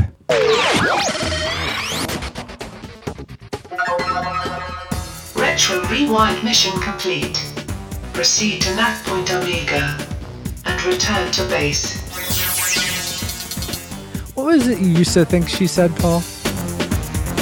Nav point Omega? Oh. Oh, wow. It's been a long time. Yeah. Banana, I can't believe the Brady Bunch got away. Because I'm singing the blues now, and that ain't okay. But you know what? I'm going to catch those kids, because I'm going to get my henchmen off the side of the building is... What? Francisco's got a little strong bad from Homestar Runner. Checking the email. Checking. Oh, yeah. Oh. What does this guy say? That would have been a great villain to have in this movie. Oh, yeah. Strong bad. I will take you out. I will take you out with this. Stealing my cars.